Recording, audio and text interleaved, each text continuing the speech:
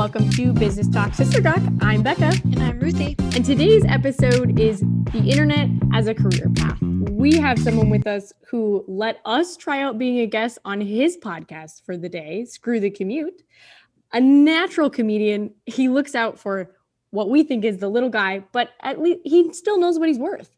And we have dubbed him the flamboyant diamond in disguise. Please welcome.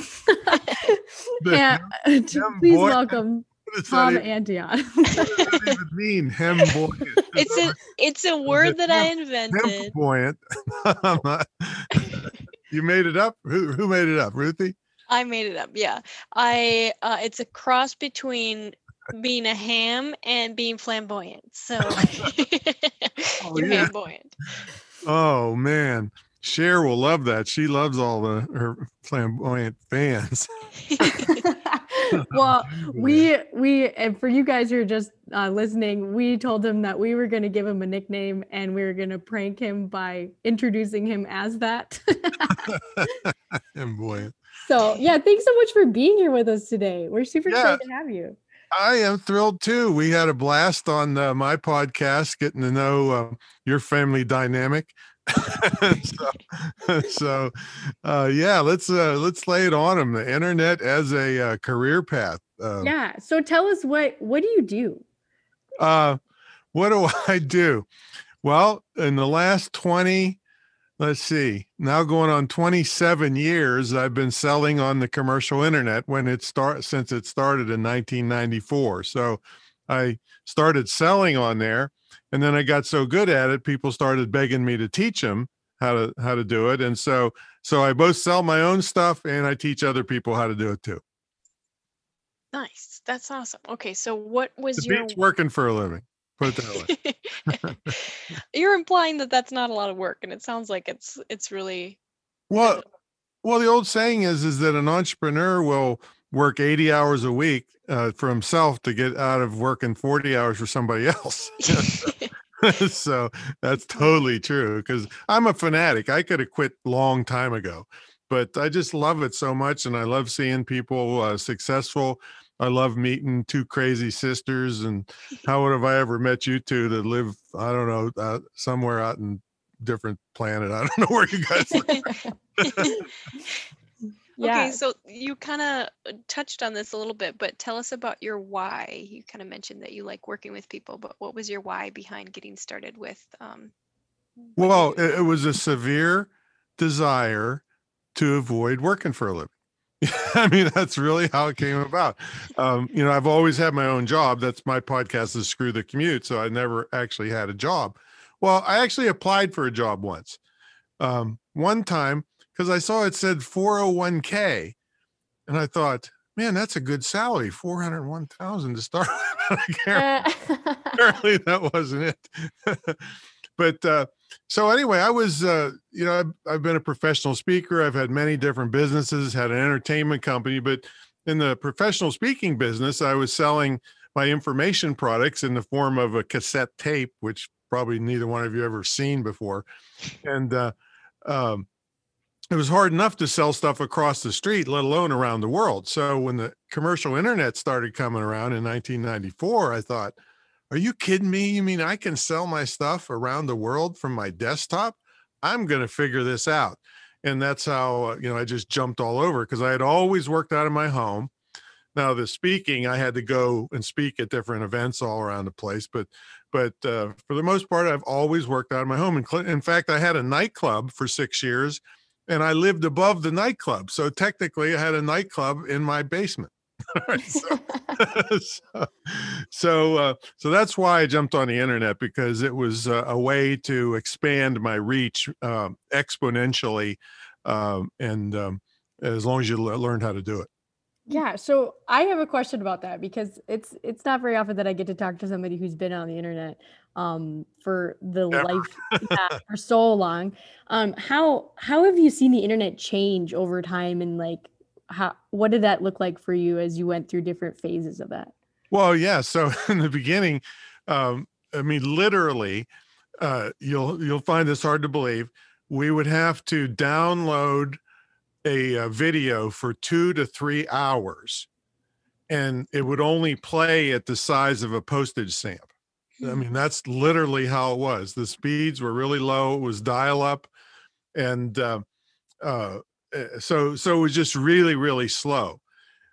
Fast forward to today, and I use the word fast because things are lightning fast now. And then the other thing that's changed is there's just enormous amounts of tools available to you that are really inexpensive, but extremely powerful.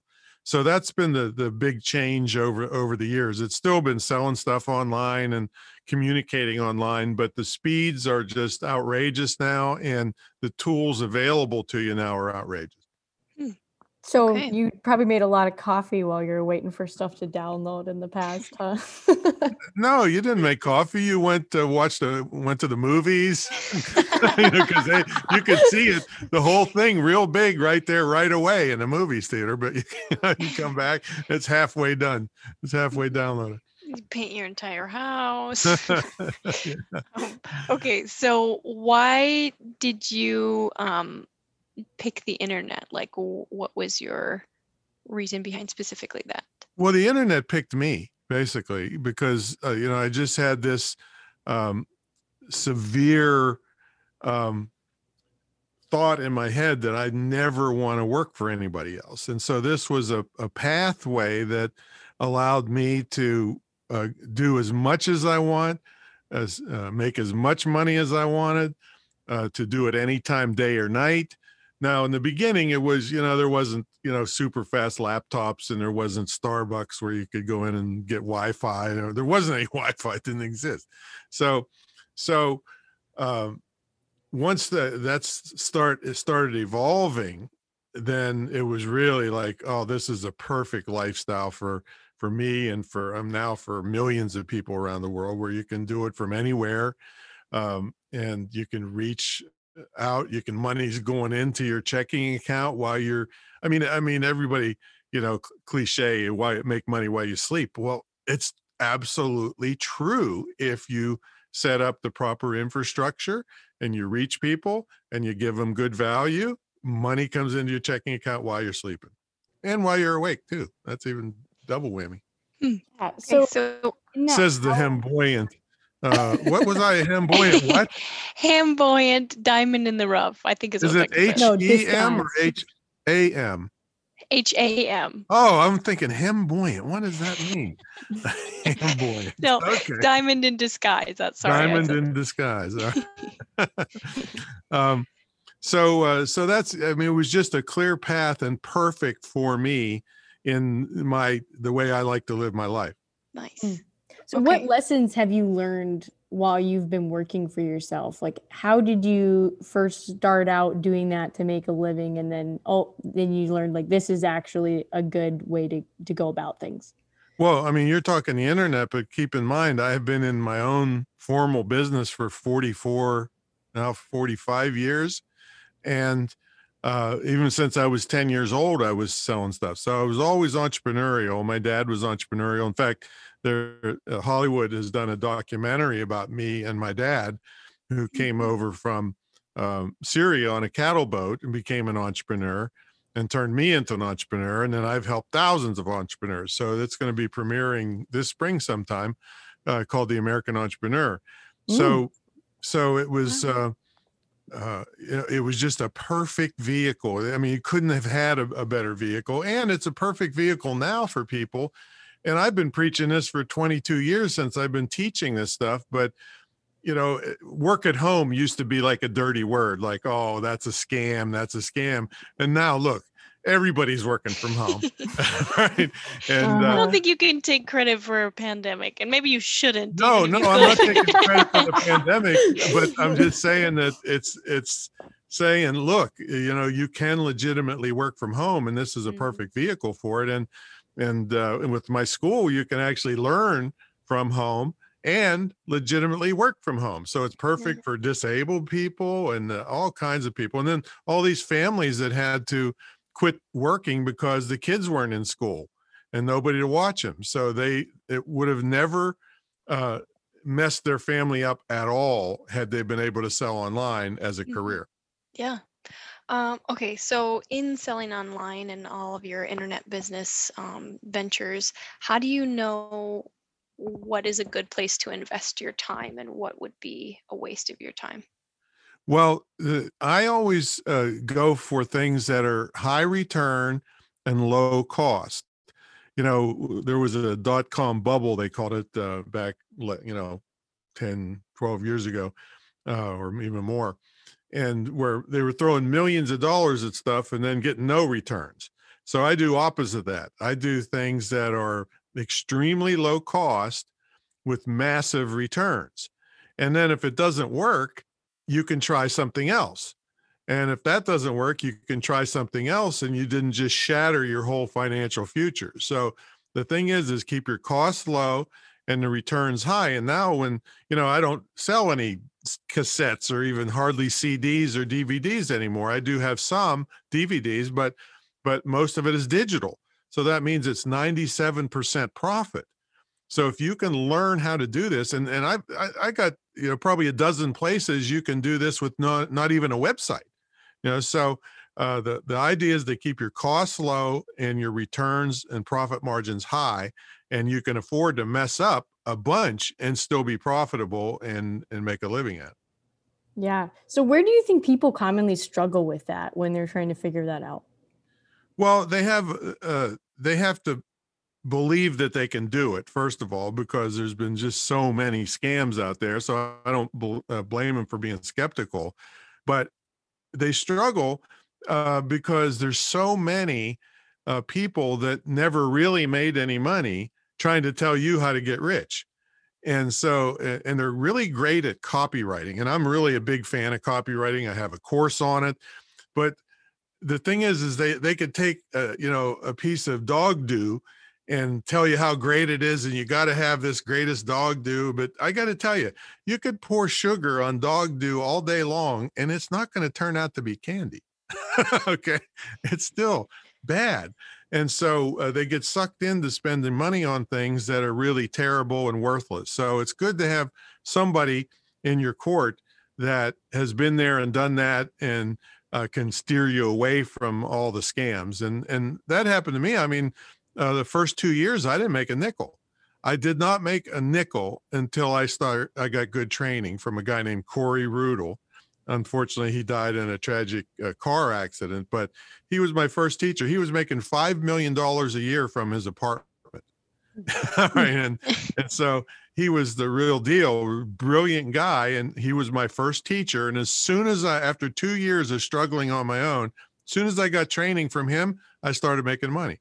It wasn't like it is now, but it was $50 a week, and then 100, then 500, then 1,000, then 10,000. We have $30,000 weeks now. So it's really good to get good training from somebody credible, but you really got to do your due diligence because there's so many people that make themselves look credible when they're really ripoffs. In fact, I have another Hollywood show in development called Scam Brigade. You can see the trailer at scambrigade.com. where I go after bad people because I'm really and I stand up for the underdog because it's too easy to get robbed and ruin the whole industry for all of it. Mm-hmm. Which fits with your catchphrase that we made for you, that you fight for the little guy, you stand up for the little guy. So that's I'm a flamboyant diamond in disguise necklace or something. A diamond necklace. Okay, so I would wholeheartedly agree with you that there's so many different scams and things out there, and people have all these get rich quick schemes. So how do you know if something is going to be valuable to other people? Like if you're looking at one of those programs and things where they're like, oh, do this and then you get all these clients, like how do you really vet what's people want? Well, you have to do what we call keyword research, and that can be totally free, where you see where is there a demand for whatever your idea is. And did you ever hear of CSI? Mm-hmm. What's it mean to you? Something about solving crime scene investigation. Yeah, that's what you think it is, right? No, to me, it's crappy, stupid idea. And everybody's ideas, including my own, are crappy and stupid. until you can prove they aren't with real numbers. And what that means is, somebody thinks up an idea, they build all these websites and get all the social media and everything to match, and then crickets are chirping because nobody wanted that idea. So that's backwards. What you do is you do keyword research, and that'll tell you how many people are searching for your idea, how many people are searching on related ideas or something close to your idea before you make an investment. And then you go do product research. See, a lot of people think, oh, there's so many products out there. I can't do that idea because there's too many products. No, that's backwards too. The more products there are in a market, that proves there's a demand there. See, if there's no products in a market, that's either you hit the lottery, you're going to get rich and sell gazillions, but more likely is nobody could make any money in that field. And so nobody has any products. So if there's products in there, that means there's a market, and that proves there's a demand. And I call this my pizza shop theory. If you make a good pizza, I mean, there's a massive demand for pizza in the world, right? So if you do a good job making pizza and run your business well, you'll get your fair share of the business. So don't go into something obscure because it costs a fortune to crack the market, and then there may not be a market. So it's too risky that way. Mm-hmm. So who do you think is like the typical person that you see success using the internet as an income? Like, what kind of people do well at that? The successful people are the ones that stick to it, because nothing about this is hard. It's just there's enormous moving parts. It's like a jigsaw puzzle where you have all these pieces out in front of you, but you don't have the box. So you have no idea what it's supposed to look like. And so that's where a good coach or mentor will help you put those things together. But the ones that are successful are the ones that are persistent and consistent, because just about anything can make money online if you stick to it enough and you keep your costs low and it's got a good profit margin. So it's nothing to do with people that are brilliant marketers and any of that. The techniques are kind of all the same. It's just that you have to keep going until you find the thing that works for your product and service. And a lot of people are too easy to quit nowadays and say, oh, it didn't work. No, you didn't work. You didn't stick to it and find the way to make it work. And so it's persistent and consistency are the traits of the successful people. Okay. So how important is it to be diversified in the different areas of the internet that you're utilizing and trying to be successful? Well, there literally is a gazillion ways to make money, but it's important to be diversified, but not in the beginning. Okay. And that's the typical, ooh, squirrel, ooh, shiny object kind of thing. And nobody is ever successful that way. I've had over 1,700 students in my big program and tens of thousands of people in my audiences all around the world. And the ones that try to get 10 things going never make any money. They always fizzle.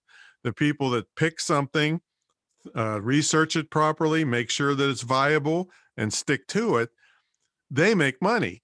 And then once they learn how to do it correctly, that's when you can take the same set of skills to the next topic that you want to talk about, or product. Like I have 2 German Shepherds over there. So I have a protection dog company on the side. I've got a tennis DVD that I sell.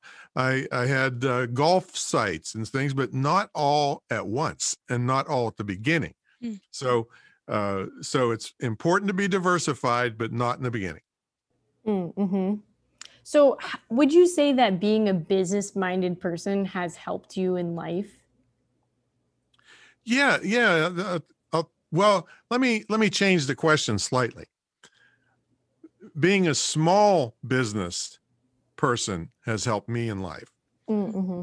A big business person, oh, what do they learn? Well, they learn nepotism, they learn backstabbing, they learn it takes 2 weeks committee meeting to go to the bathroom. They learn to gossip, that. So being a small business person, that, and I've hired hundreds of people over the years, but I mean, still, I'm the bottom line.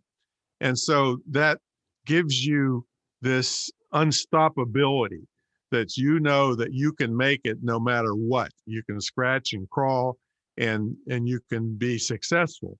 Where a big business person, it's like, oh, well, pass the buck, blame them over there because they didn't get the stuff to us on time and all these kinds of excuses. When a small business person, they look around, oh, I can't pass this to anybody. It's me. So that really makes you tough inside, and you learn to overcome obstacles. In fact, you can't see it right now, but there's a thing behind me where my dad, when I could just crawl, would put my pillows in front of me and put my toys on the other side of them to teach me how to overcome obstacles before I could even walk. And so to this day, I'm unstoppable. I mean, I won't cheat anybody or step on them to get where I'm going. But if you tell me I can't do something, I'm going to blow by you doing it. In fact, when somebody tells you, for your audience out there, that you can't do something, that doesn't mean anything. It means they can't do it. Okay. So it doesn't mean you can't do it. So the being in a small business and being successful at it, not that I've always been successful. I mean, I got wiped out one time in the nightclub business. Well, not only did I almost get killed because I was in over 100 violent encounters with bikers trying to kill me and gunfights and knife fights and all that stuff. But yikes. But as long as something doesn't kill you, you can turn it into something good. So I have another website called Brutal Self-Defense. And so it's like every nasty thing you can do to another human being, but only in self-defense purposes. But anyway, the drinking, I had the second biggest nightclub in the state, and the drinking age went from 18 to 21 in a college town. Wiped me out. I lost $400,000 in one shot, and I was working 7 days a week for 6 years straight to build the place up, and it was all wiped out. So, that can devastate people, where, it was devastating at the time, but with my dad in the back of my head and, you're unstoppable. This is just the setback. You can come out of this. And so I refused to go bankrupt, and I went to every creditor and I said, look, me, I'm not going to stick you with all these bills. You give me time and I'll pay them all off. And so I did not go bankrupt. I paid everybody every nickel off over time. And that's showing integrity. And that's a big part of the success in business too, because it sets you apart from all the ripoffs. Mm-hmm. And how is it sounded like, are you debt free now? I'm consumer debt free, but when you're in business, you want to keep a certain amount of debt. And I don't have to, but I keep a certain amount going because you always want to have good credit. And so if you have zero stuff going on, if some big opportunity comes up, you don't have credit. So I'm consumer debt free, but I still, my, business things, we on purpose. In fact, I was lucky to know a guy, I can't tell you his name, but he's a billionaire, and he's the one that taught me that. He didn't, he could buy his whole city if he wanted to. And he said, no, you got to keep two things he told me. He said, Tom, you need to set aside time to think. That's part of your job, is to just think. And then he said, the other thing is you keep lines of credit always revolving, and, don't pay fortunes in interest and anything, but just keep things going so that you're always have current high, scores and all that stuff. And when you need something, quick, boom, the money's already there. And how do you think that has kind of set you up for success in being able to jump on those new opportunities and kind of averting risk in that, because you're financially stable to do so? Hasn't done a thing for me. Okay. Well, the reason it hasn't done a thing for me is because every business I've started is extremely low cost. And I mean, it's just a computer, basically, maybe a printer. So I never had to take advantage of those things to use them, but I never know what the future holds. So it hasn't really done a lot for me yet, but I got a super high credit rating, got lines of credit that I could pull in enormous amounts of money if I wanted to, but I don't really want to because it's almost against the way I teach. Keep the costs low and the returns high. So it doesn't cost much to start an internet business. Like I said, you could have people tomorrow, getting money coming in just going on eBay. And that's, in fact, when people are desperate and come to me quick, I got to make money quick, I put them on eBay because they could clean out their basement and have money coming in through PayPal like in a day or so. So there's just so many opportunities out there, but I don't want people, financing big stuff and trying to go for, big startups and things like that. It's just too risky. So people do it all the time. It's just, I wouldn't teach them that. So how do you set goals for yourself as an entrepreneur? Well, I've never reached a goal in my entire life. Never. Okay. Yeah. And so this is a mind game I play on myself. I'm trying to keep track of who's asking questions. I think that was Ruthie, right? No, that was Becca. Oh, okay. Because there's a box here that goes back and forth like who's talking. So I have a mind.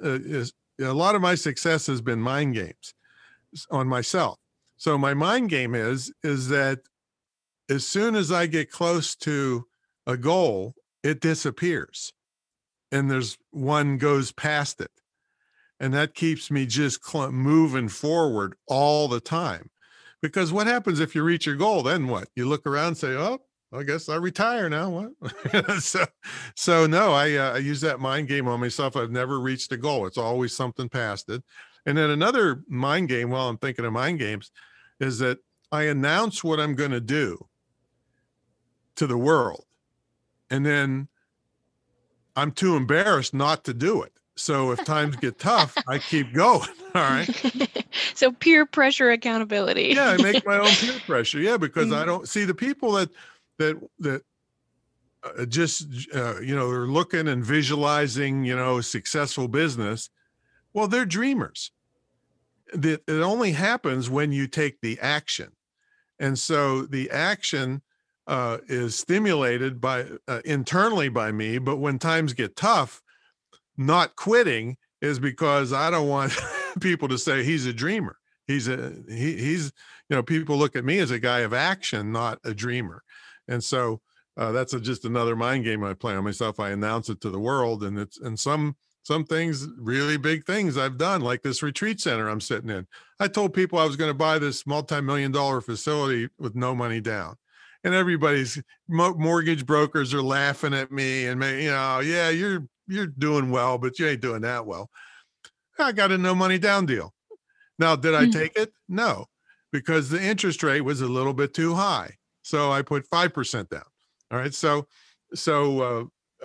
like I said before, when people tell you can't do something, that means they can't do it. So I have a two-part question for you. So the first part is, when you first started out, what advice would you want to go back and give yourself? And then the second part of it is, what tools and resources would you recommend to somebody who wants to start out? Okay. So what would I, what was that first one? What would I tell myself if I was starting over? Yeah. Oh boy. Well, if I was starting over, I probably honestly would not have started my school. And I love my school. When it's a unique, great facility, has had great results. It's just that I kind of knew it was going to be against my personality to deal with the education system, because things that, like, for instance, when a school started, we had all these things, and my final approval after 3 years is supposed to go to the board meeting for the final approval of my school. And I get a call, I checked everything, everything's ready to go. I get a call and say, hey, and this is a week before the board meeting. They say, Mr. Antion, we forgot to put you on the agenda for the board meeting. I said, well, it's next week. Just go ahead. Oh, okay, no problem. Go ahead and do it. we can't really do it now. It's all set in stone. What? The next board meeting is not for 6 months. It cost me $30,000 in rent on the, Hmm. you know, and they say, sorry, you know, and they're doing their nails probably, you know, so, or, yeah. I've had, that's been tough for me to do that, because I could have made as much or more money and not had the school behind me. So that's something I would have changed, is just be careful. And the bottom line there would be, make sure you're doing something that you belong and you like and you're going to appreciate, not something that's going to be totally opposite of what you like, you know, because you won't stick with it. You know, that's the bad part. Yeah. So I wanted to touch on the tools and resources, because I think you have a couple things that you already have going on that I thought you might want to mention too, so people know where to find you. Well, I do want to give them a free resource. Woohoo! Yeah. This is you heard me mention it on my podcast. It's an automation book. It's all the things I do to automate myself. I mean, I got to 150,000 subscribers and 40,000 customers with one part-time temp person. And because I was able to do all this stuff with these automation tools, the only time I started hiring people was when the accountant called me up and said, Hey, Tom, you have too much retained earnings. And I'm like, what do you mean? He says, yeah, I said, I'm going to pay more tax because I haven't been buying yachts and airplanes and stuff. Yeah, I'm sorry. So I said, I'd rather hire people than buy bombs for the government. So, so that's when I started. But anyway, in this ebook is all of these tips and tricks to handle things lightning fast. And just one of the things that you see in the book has saved me 7.5 million keystrokes. We actually estimated it a couple of years ago. It's probably more than that now. So yeah, and I think the most expensive one there is $20, the tools that I show, and many of them are free. Including cell phone automation tips and all kinds of stuff. So that's at screwthecommute.com/automate free, screwthecommute.com/automate free. And then drop me a note and tell me you heard it on the Business Sister Talk, Gawks. Sister Gawk. What is Business Talk Sister Gawk. Yeah, I know what it is. It's just that we're not looking at each other, so I'm just gawking at the blank screen right now.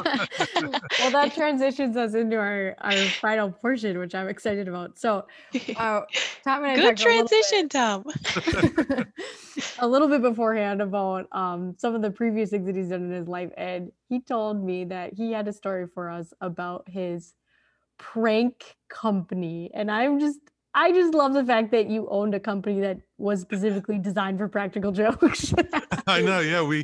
It was like Candid Camera, but it was live. And this was long before Punk'd and all that. And I was on radio and TV all over the world because of it. But so let me tell you about what happened one Saturday morning.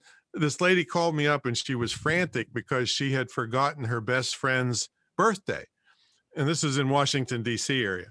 And her best friend owned this hair salon that, I mean, it was really ritzy. You know, there's a lot of ritzy stuff up there. And he had won a Rolls Royce, for hair designs. That's the kind of level we're talking about, a really fancy place.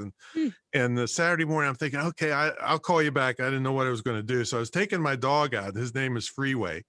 And because I found him on the side of the road, all busted up. And every summer, he would bite himself to get hot spots, and there's like patches of hair missing all over him. So I'm thinking, hair salon.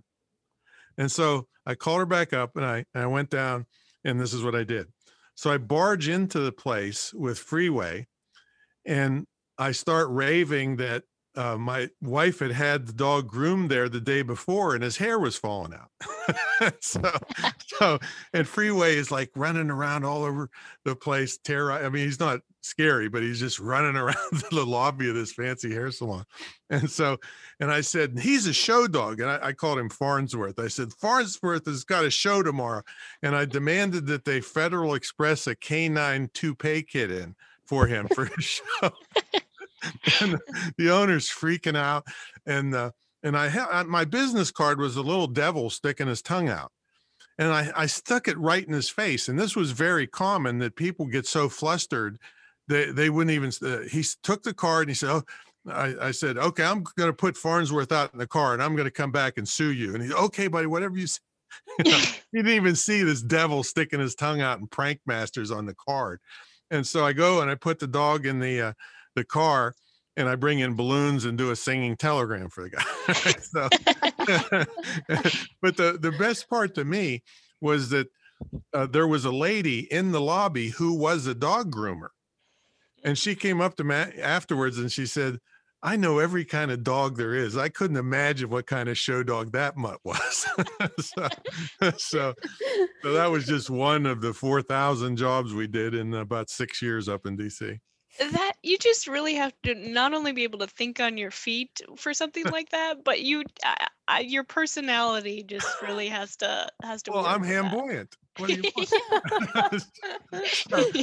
The hardest part was not laughing, because I did all kinds of things like clumsy waiters. Like, let's say you got a big family. Let's say they hired me and it's your birthday, and everybody in the family knows except you that I am this waiter that's going to just wreak havoc on your birthday party.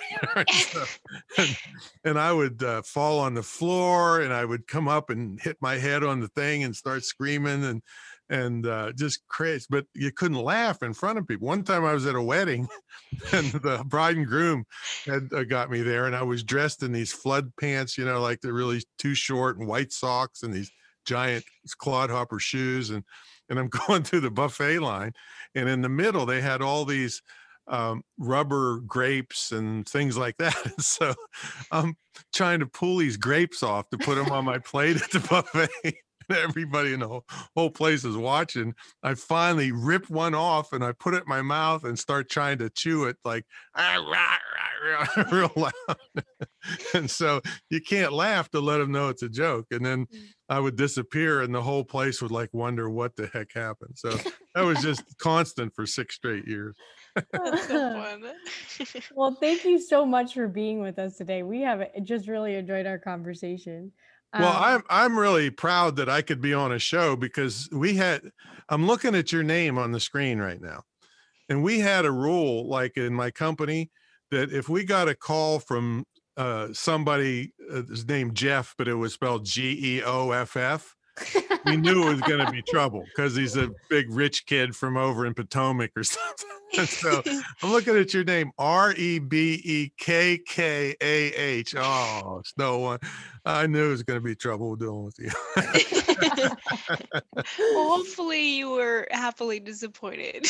No, I'm really, if there's one word to describe how I feel, it's flamboyant. All right. Well, thank you all for joining us this week, and we will see you next week. If you like this episode, feel free to give us a review on Apple Podcasts.